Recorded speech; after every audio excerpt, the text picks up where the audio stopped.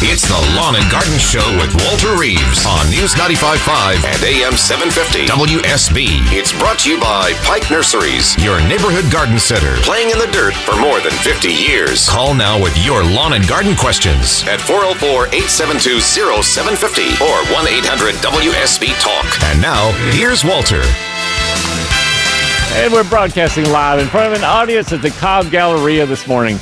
The 32nd Annual Fall Home Show and Outdoor Living Expo is here, and we are broadcasting, and you can come yourself. If you get here before 9 o'clock, you get in free as long as you know the code word, which is reliable, as you come into the front of the entrance at the Cobb Galleria. Lots and lots and lots of vendors. Oh, man, this place is covered. Hundreds of vendors of things like patio furniture, patio underdecking, furnaces, fireplaces. We got, what else? I got a big list of things that are here.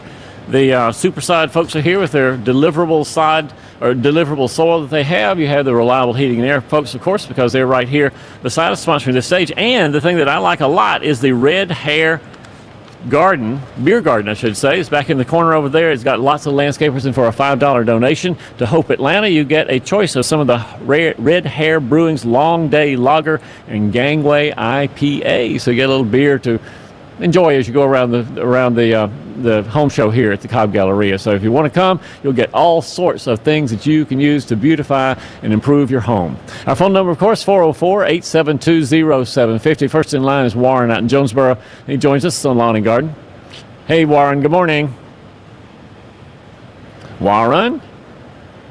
Something about the volume right now. Warren hasn't done so well, so let's try instead Barry in McDonough. Barry, join us on the Lawn and Garden Show. Good morning, Walter. Hey, Barry, good morning. Doing great. Listen, 15 years ago, I called you with a question about our state tree, the live oak. The live oak, yep. I'd been down in Charleston, South Carolina, the old Colonial Plantation, Middleton Place. They've got a 900-year-old live oak there, and I picked up a Coke can full of acorns. Yeah. I was wondering if they would survive in upstate Georgia. And this was 15 years ago? That's right. Wow. And what happened? Well, I've got a long driveway out in the country, and I planted one about every 40 feet down both sides of the driveway, and they're about 25 feet tall and about an 8-inch diameter trunk. And if I'm not mistaken, I predicted that they'd all die. If I'm not mistaken, 15 years ago, I said, live oaks, come on. You said if they were in a sheltered place, I'm in McDonough, I'm southeast of the city, so you said that you thought they might. It turns out, apparently, the acorns don't survive because they sprout in the fall as soon as they fall off the tree.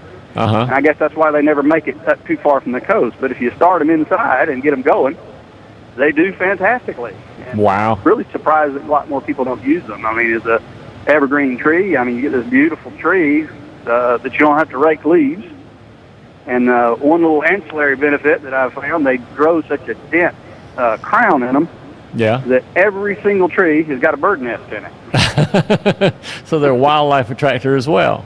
Yeah.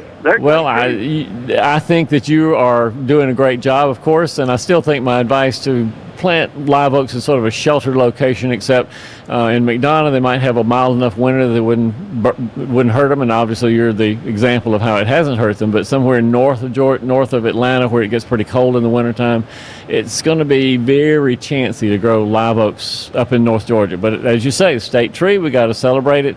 And if they grow good in McDonough, let's encourage everybody in McDonough to grow live oaks if they get some acorns from a visit to the south. Yeah, well, I promised you I'd let you know how it turned out, and I was driving this morning, and I said, you know what, I never made good on that. You never made good. So 15 years later, we figured it out. Gary, it's great talking to you. Thanks so much for calling, Barry. All righty. 404-872-0750 gets you in to take his place. We got Sean in Fayetteville, Georgia. Hey, Sean, good morning. Hey, good morning, sir. Thanks for taking my call. Sure. I've got a centipede lawn. It's full centipede. And the problem is I've got a lot of Bermuda and Bahia that's growing up specifically around the septic tank. Yeah. I put down Scott's Bonus S, and it seemed to take care of the Bermuda a little bit, but then it just came right back a couple weeks later. I'm wondering, what can I do to keep the centipede, get rid of the Bermuda and the Bahia, and then once I take care of the weeds, maybe thicken the centipede up with some seed or something. What do you think? Man, oh man, Sean. That is a tough thing to do. And off the top of my head, I don't think there is a selective way of spraying to get the Bermuda out of there and keep the centipede from being hurt by it. it may be that all you can do is a spot spray with Roundup and kill the Bermuda seedlings and sprouts in areas where they are growing in the centipede grass, and then maybe plant some centipede seed in the spring to fill the holes. That, I think, is about your only option. Okay, and will the centipede eventually get thick enough? It's kind of like the gentleman in Marietta where he said he bought the house and the yard had been neglected for some time. Right. Will the centipede ever get thick enough to choke out everything else? No, it's just not that big of a competitor to do it. I have an idea for you, Sean, that might work so that it doesn't hurt the centipede too badly when you spray the Bermuda grass, and that is to get one of those pump-up sprayers you can buy from the hardware store easily enough. You probably already have one. But on mine, when I want to be real careful of where I'm spraying a herbicide, I have a liter Coke bottle, a plastic liter Coke bottle that I cut off the bottom part of it, and the neck of this bottle fits just perfectly onto the end of my sprayer. And I can take that and put it over the top of a weed, pull the trigger for just a second, go like that, and the Coke bottle, the plastic of the Coke bottle, obviously, is a guard and keeps the spray from going anywhere except right underneath my sprayer, right underneath my nozzle. And so I make little bitty applications of herbicide if I need to by guarding this with a Coke bottle. So that's a possibility, I guess, of using something to guard your spray. But I don't think there is any way in the world to get Bermuda out of centipede without hurting the centipede pretty badly. Okay, well, thanks for taking my call. Not quite the answer that I wanted to hear. I know. Not the answer you wanted to hear, but I do my best to tell the truth, and that's what I think the truth is. That's where it lies. Yes, sir. Well, thank you. You bet, Sean. Thanks for calling. Jimmy is in Cumming, Georgia, and joins us. Hey, Jimmy, good morning. Hey, Walter. How are you doing this morning, sir? Fine. How can I help? Yes, sir. I've got some watermelon vines, and I've been picking all summer, and I've got some late blooms on them. Mm-hmm. And I was just wondering, should I see if they produce or go ahead and plow them up for the winter? It depends on how curious you are to see what happens. I don't think there's a way in the world you're going to get any watermelons off that vine. They need close to 45 days to ripen, and you haven't got 45 days in coming before the first cold weather frost comes, and so I don't think you're going to get any watermelons. On the other hand, if you want to let it bloom and have little watermelons, and you slice them up and make pickles out of them, you could do that with the little watermelons that aren't even don't have red inside, don't have any flesh inside. But you could pickle them if you wanted to, or you could just plow it up and say, "The heck with it, I'm out of here." You can do that too. Okay. All right. Well, I appreciate it. All right. Good luck with the watermelons next year, then, man. See you soon. All right. We got Scott in Decula who joins us with a question about his lantana. Hey, Scott. Good morning.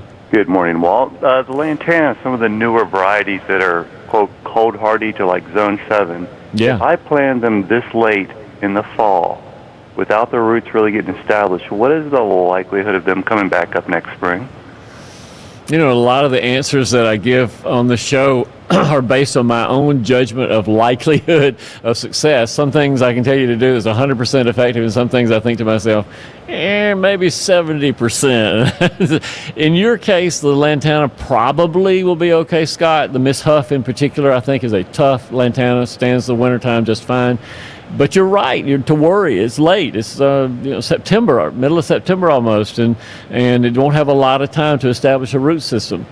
If you wanted to plant it, they're not that expensive. It's $5, $10 maybe. I would go ahead and plant it. I think there's a reasonably good chance that it'll survive winter. Should I mulch over it real good to help it out? I would put the mulch around it, but not over it. So put a couple of inches maybe of pine straw or pine chips even around the plant, but let the stems and everything stay. I have mixed advice about when to prune the dead stems. They'll, of course, die when the first frost comes. And I know some people who never prune it, and they don't do anything until the sprouts come up again in the spring. Other people who say, I don't like seeing those ugly stems during the wintertime. I want to prune it off in November or December. And they seem to have success as well. So you get to decide whether you prune it back to wait for next spring. Walter, always a pleasure. Thank you. It's great talking to you, Scott. Thanks for calling. It's 8:17 at News Talk WSB. You're listening to Lawn and Garden.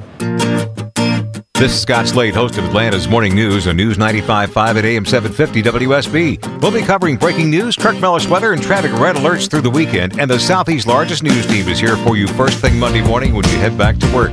News 95.5 at AM 750 WSB. Now back to Walter Reeves, the lawn and garden advice you need. And a quick weather update brought to you by Ackerman Security. It's going to be a beautiful day outside, but it's going to be cooler than you thought. It's going to be in the 70s, high 70s today. Overnight in the mid-50s, we think. Not a whole big chance of rain, which will get you full weekend forecast in 10 minutes on News 95.5 and AM 750 WSB. We're going to give Warren a second chance. He was able to call back in. And, Warren, you're on the air. Good morning. Hey, Hey, Warren. Walter. Hey, I have an oak tree. It's about 5 years old, and it's done very well. But this year, about a month ago, I noticed that something's eating the leaves on it.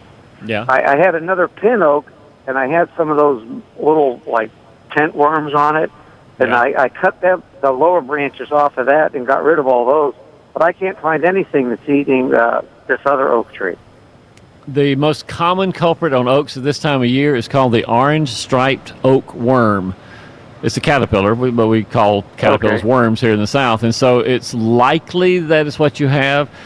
If so, and this is just something that I get to tell people to make them happy, if so, even if caterpillars eat every leaf on your oak tree, it's not going to hurt the tree because the tree was going to lose the leaves anyway in a month or so. When as fall comes, it's absorbed a lot of energy so far this summer. And so the tree's leaves are sort of superfluous right now.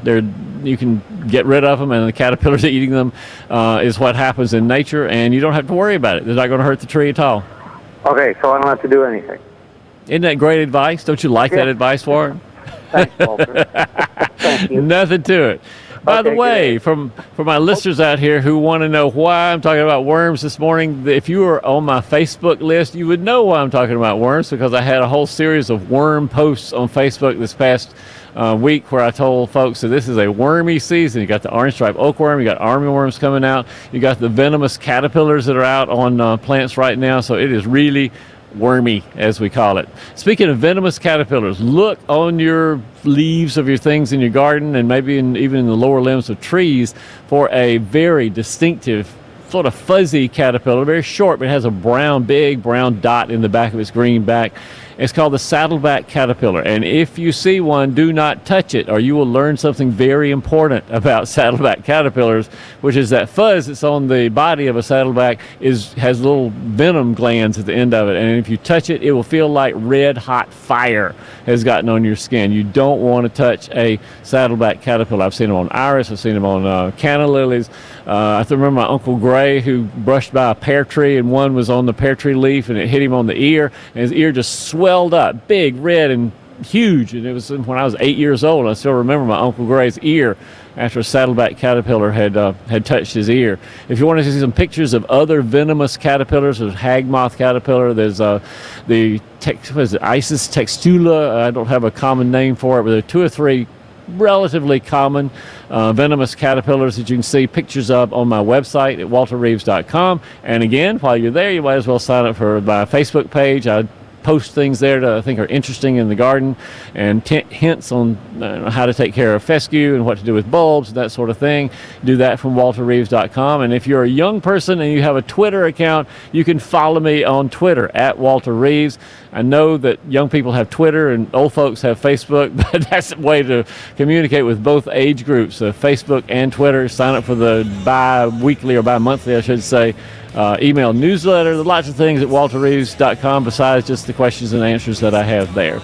Right now it's 8:27 at News Talk WSB. We're broadcasting live this morning from the Cobb Galleria for the 32nd annual Fall Atlanta Home Show and Outdoor Exposition. There are lots of vendors here wanting you to come by and visit. And if you get here by 9 o'clock or so, you're going to be able to get into the show for free when it opens at 10. We'll be back right after news. Eating on a watermelon. Yeah, he's eating its seeds and all. He's a dog, watermelon eating dog. He's a dog, he's a dog. It's the Lawn and Garden Show with Walter Reeves on News 95.5 and AM 750 WSB. It's brought to you by Pike Nurseries, your neighborhood garden center, playing in the dirt for more than 50 years. Call now with your lawn and garden questions at 404-872-0750 or 1-800-WSB-TALK. And now, here's Walter.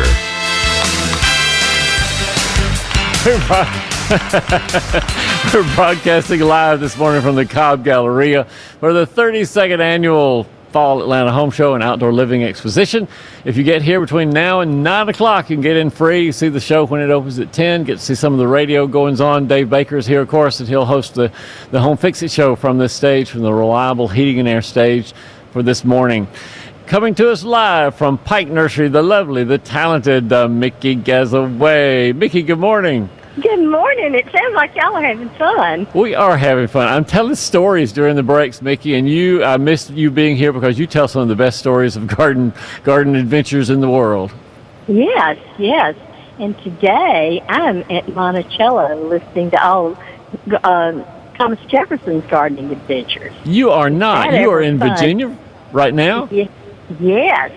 My gosh. It's so much fun. It's beautiful. We get to see all the things that we grow now that he grew. And yeah. So and he was a gardener above all. But I've got to give you this, my favorite quote. And the guide told us this. I'd never heard it before yesterday. And she said, plant as if you're going to live forever. Garden as if you're going to live forever. Don't you love that? I love it because actually some gardening you're doing not perhaps from yourself, but you're doing it for your children and your grandchildren. You are sort of living forever. I love it. I love it. But today. Yes. The pipe pick is. I don't have a drum corps who can give us the drumming. Pike Crabgrass Preventer. Oh, great! I've been hearing people talk about weeds and planting fescue and all that, and it made me think this is the time for crabgrass preventer because it's the perfect time. Even though we think that we don't see a lot of these weeds until Christmas, they're germinating right now, and this is the time to stop them before they ever get started. You're exactly right. I think, Mickey, a couple of callers this morning have already talked about that pre-emergence are key to preventing grassy and some other broadleaf weeds in a lawn is to put it out before the seeds germinate. And as you say, you're not seeing the plants, but they got little seeds are just ready to germinate in the next week or two or three. And putting a pre-emergent down now is a great idea. And to have it on sale for 20% off, what's wrong with that? It's a great thing. Even better, right? Yeah, it is indeed. Now's a perfect time to put a pre-emergent down to get rid of winter weeds that'll be sprouting in the next month. And that's what we're going to do tomorrow. Yeah, tomorrow when you get back from Monticello. When we get back, that's what we're going to do. And one of the things that I've emphasized too, Mickey, is it says on the label of the Pike Crabgrass Preventer is it has to be irrigated in or watered in or rained in or something to get it dissolved so that it makes that little shield on top of the ground. That's really important. A gas barrier on top to keep everything from coming through it. That's what I understand. And of course, I also gave advice to the guy who wanted to plant fescue and put a pre-emergent down at the same time that wasn't going to work. That was the wrong thing to try. Pre-emergents work really well, but they're not very smart, and they can't tell the difference between fescue and a weed. So that's right. Don't put it down now. But they can be very effective in controlling annual weeds. Again, the annual bluegrass and chickweed and some of the other grasses and weeds that get into a lawn. And a pre-emergent in the fall around the middle of September, perfectly done. Water it in. You got all sorts of things good going on for preventing weeds. And I was going to say, if you had a terrible problem with them last year, I think it's a good idea to put it down again, like in November, the 1st of December. I agree with you. You had a hard, so buy enough today to last for then, and then you'll get 20% off of them. Sure, of course. And so, I don't disagree that sometimes 2 applications spaced about 8 weeks apart from each other makes a lot of sense if you have a lot of weeds out there. So let's remind everybody the way you get the discount, 20% discount, is go to the cashier at your local Pike Nursery and say, hey, this is Mickey and Walter's Pike Pick. Even though Mickey's not even in Georgia right now, this is still the Pike Pick for the weekend, Saturday and Sunday, and people will get 20% off on the Pike Crabgrass Preventer. That's right. How about classes? Any classes going on, Mickey? Yeah, there's one on lawns today, which seems appropriate. 20 minutes So, from now, 9 o'clock at all your Pike nurseries, and you can get the class on lawns. They always have trained experts who come and talk about that. Some of the staff at the Pike nursery to tell the best tips on planting fescue and getting rid of weeds in Bermuda grass and how to make centipede grass look its best. So you got all this knowledge, 9 o'clock this morning, all the Pike nurseries. That's exactly right. So, Mickey, it's great talking to you. If I wanted to find a location near my house, where would I go to find the Pike Nursery nearest to me? PikeNursery.com. You tell Stan I said hello, and y'all have a great time in Monticello. We will. See you later. Let's see you, Mickey. Thanks for calling. 20% off on crabgrass preventer today at all Pike nurseries. You can get the locations, of course, as Mickey said, PikeNursery.com. Richard is in Woodstock and joins us on Lawn and Garden. Hey, Richard, good morning. Good morning, Walter. How are you? I'm fine. How can I help? I planted, and I'm a novice gardener, really. About a year ago, I planted an Ayers pear tree. Okay. And it developed some spots on it, and the leaves started falling off. And this year, after the winter, it came back up, and the leaves started coming up nice again. And I sprayed it down to try to prevent disease and like an overall disease type of thing. And yeah. It got the spots again, and it's looking like Charlie Brown's Christmas tree. Oh, and it still ought to have leaves. A pear tree right now, it hadn't been any bad weather, freezing weather or anything, so it should have all the leaves on it that it needs. So if it's looking like Charlie Brown, then we need to stop this. So one of the things that I'm thinking about when you say Ayers pear tree is I don't know offhand how resistant it is to fire blight. And you need to be familiar with fire blight, Richard, because that is one of the things that can very quickly limit your pear tree from ever having fruit on it. It occurs in the springtime. You don't have it right now, I don't think. But in the spring, get to know what fire blight looks like because it is a virulent disease on pears.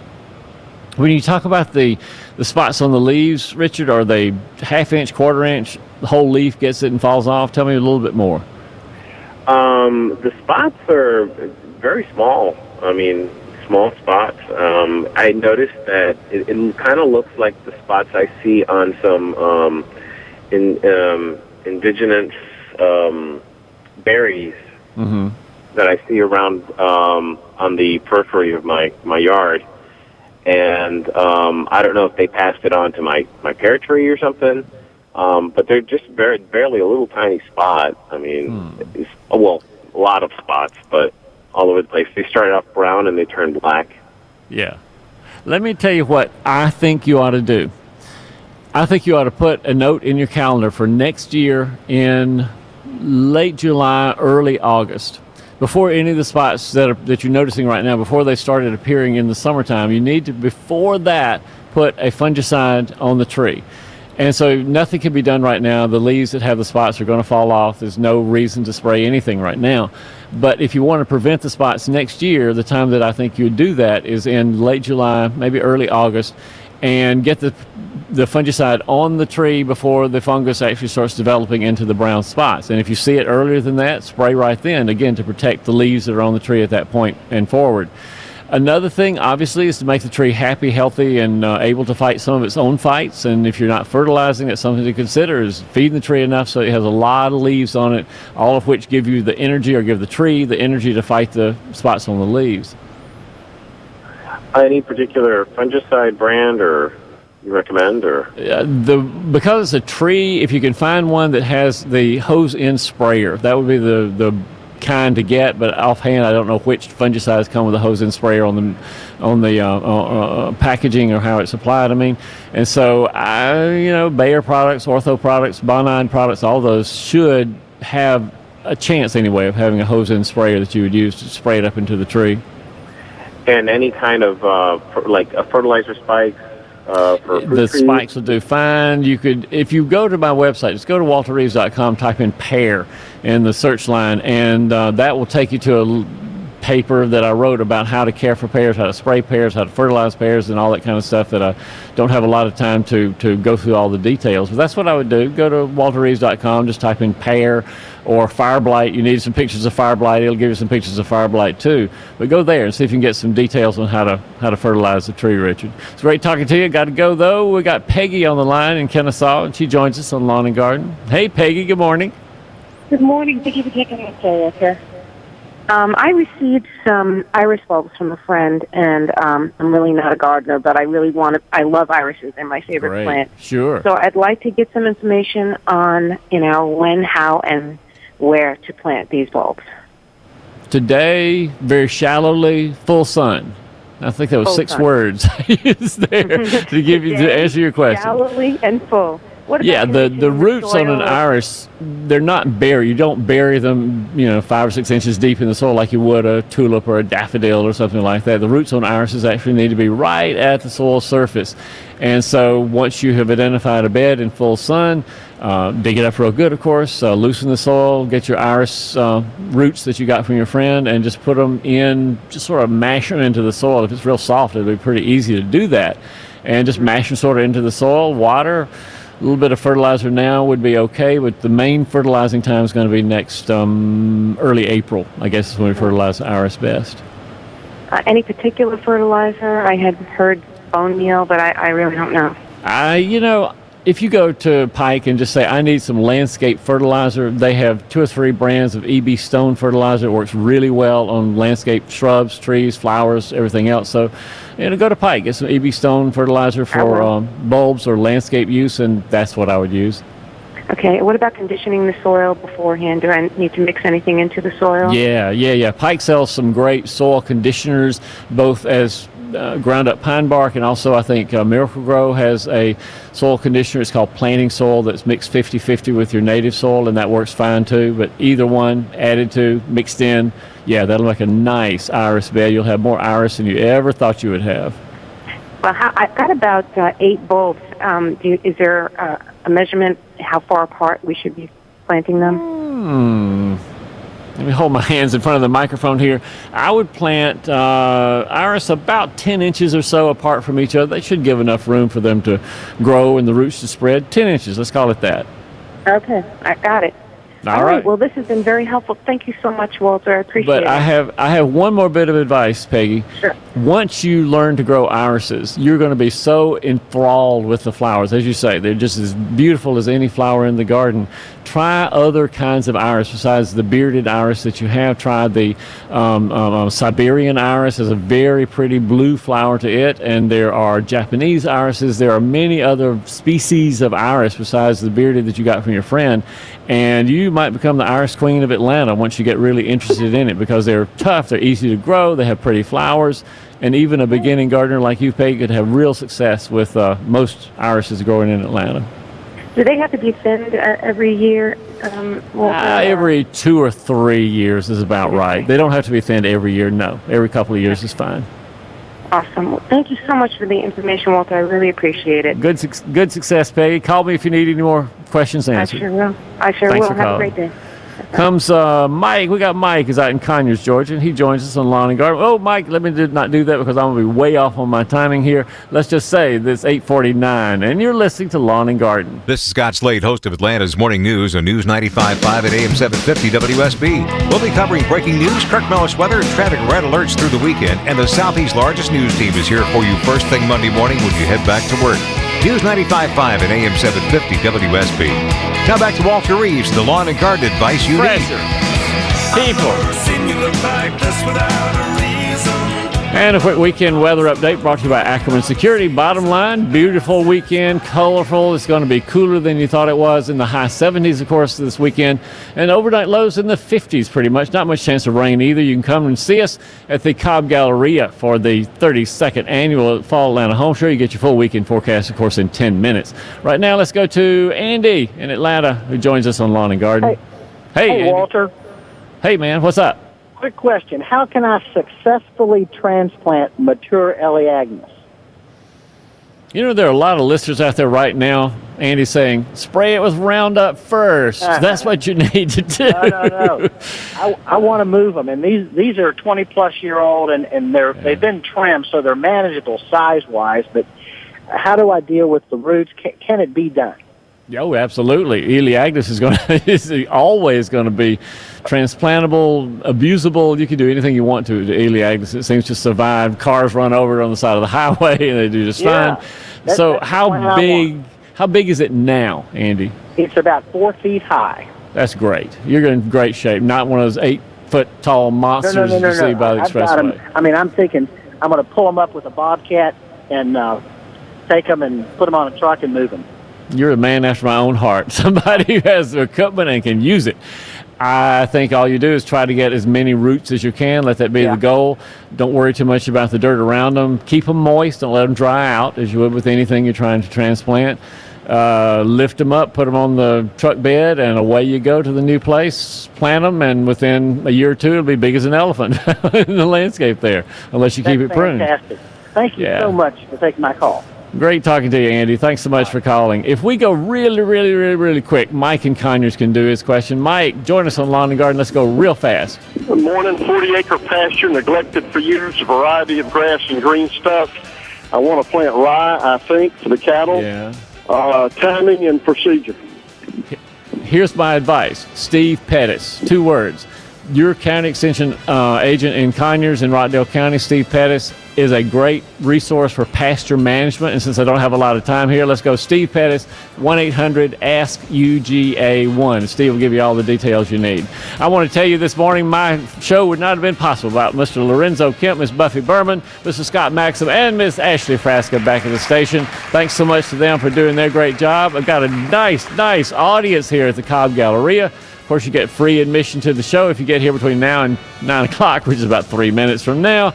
But come on, take a chance. We'll see if it works. We'll see you next Saturday for more Lawn and Garden.